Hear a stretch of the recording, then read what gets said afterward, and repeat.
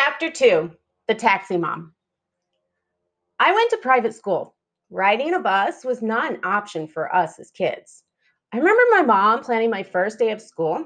They found a neighbor who had a little girl starting with me. I remember this day so clearly. I met the girl that would be my best of all time sister friends. Something you should know about me is that I have never been shy. I wish I could say I have always been free to be me. That is another story. When I met her for the first time, she was pretty with denim blue eyes and light brown hair. I remember as she peeked behind her older sister's legs that she tried smiling at me. I looked her in the eyes and waved gently and said, "I'm going to be your new friend." Her mom said to me, "Will you take care of my girl?" I made a promise that day that I would take care of her girl. We carpooled together most of our lives as children in the back seat of our parents' own taxi. My mom even hung a sign in the back window that said, "Mom's Taxi Service." My new friend's mom was always 15 minutes early, and I hated it some days because I had to be ready too early. We were not allowed to be late. Some days we would get to school early, but never late. We lived about a 20-mile drive from school. On snowy days, that 15 minutes was just enough to catch the morning bell. I remember being tardy only 2 times ever in my entire schooling, which was my own fault. Starting that habit of being 15 minutes early was a good habit in me. This habit continued with my own children when I would shuffle them to school or other activities until I married my best friend, who is often late. On many car rides, my mom would shout, "Learn to pick your battles." As kids often do, we would get into fights. This wisdom was good, but sometimes can be taken too far, and we stop fighting for what is right because we stop fighting altogether.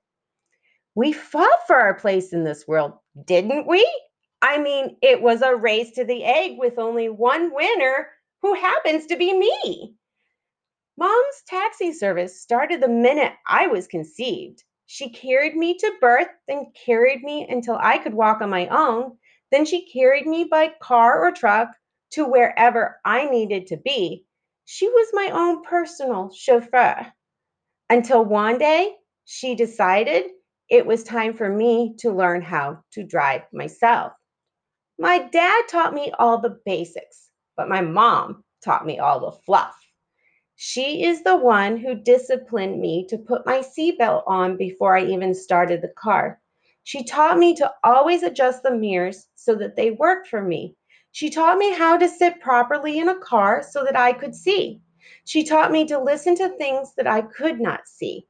There is only one thing that I wish she had taught me was to keep a clean car because that is something I never valued until I became a chauffeur. I was a young mom, being a taxi mom for my own son. He was taking piano lessons, which was an 1 hour lesson. I had my baby girl who would often fall asleep in the car. The problem was if I turned off the car, she would wake up and be a cranky baby girl. So while he was at piano, I learned to use that time to detail my car. Our lives evolved from piano as they often do, and I grew to miss that hour of detailing my car. I really like a clean car. So now, with only my youngest at home, I am still a taxi mom. I get the privilege of carpooling with one of his friends, and we start the morning only 10 minutes early.